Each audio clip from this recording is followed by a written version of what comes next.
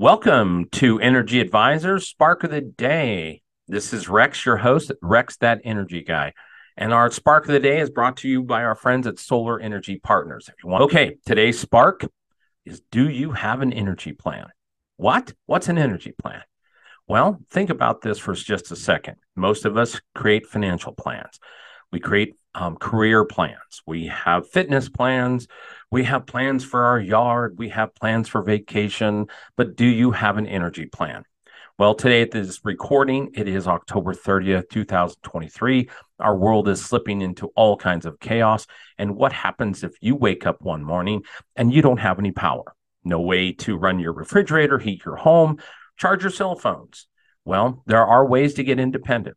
And if you'll follow along at Energy Advisors of the grid, we're going to see more and more stress over the grid in the next few years with the growing use of more EVs and all kinds of cordless devices and the needs to charge all kinds of batteries.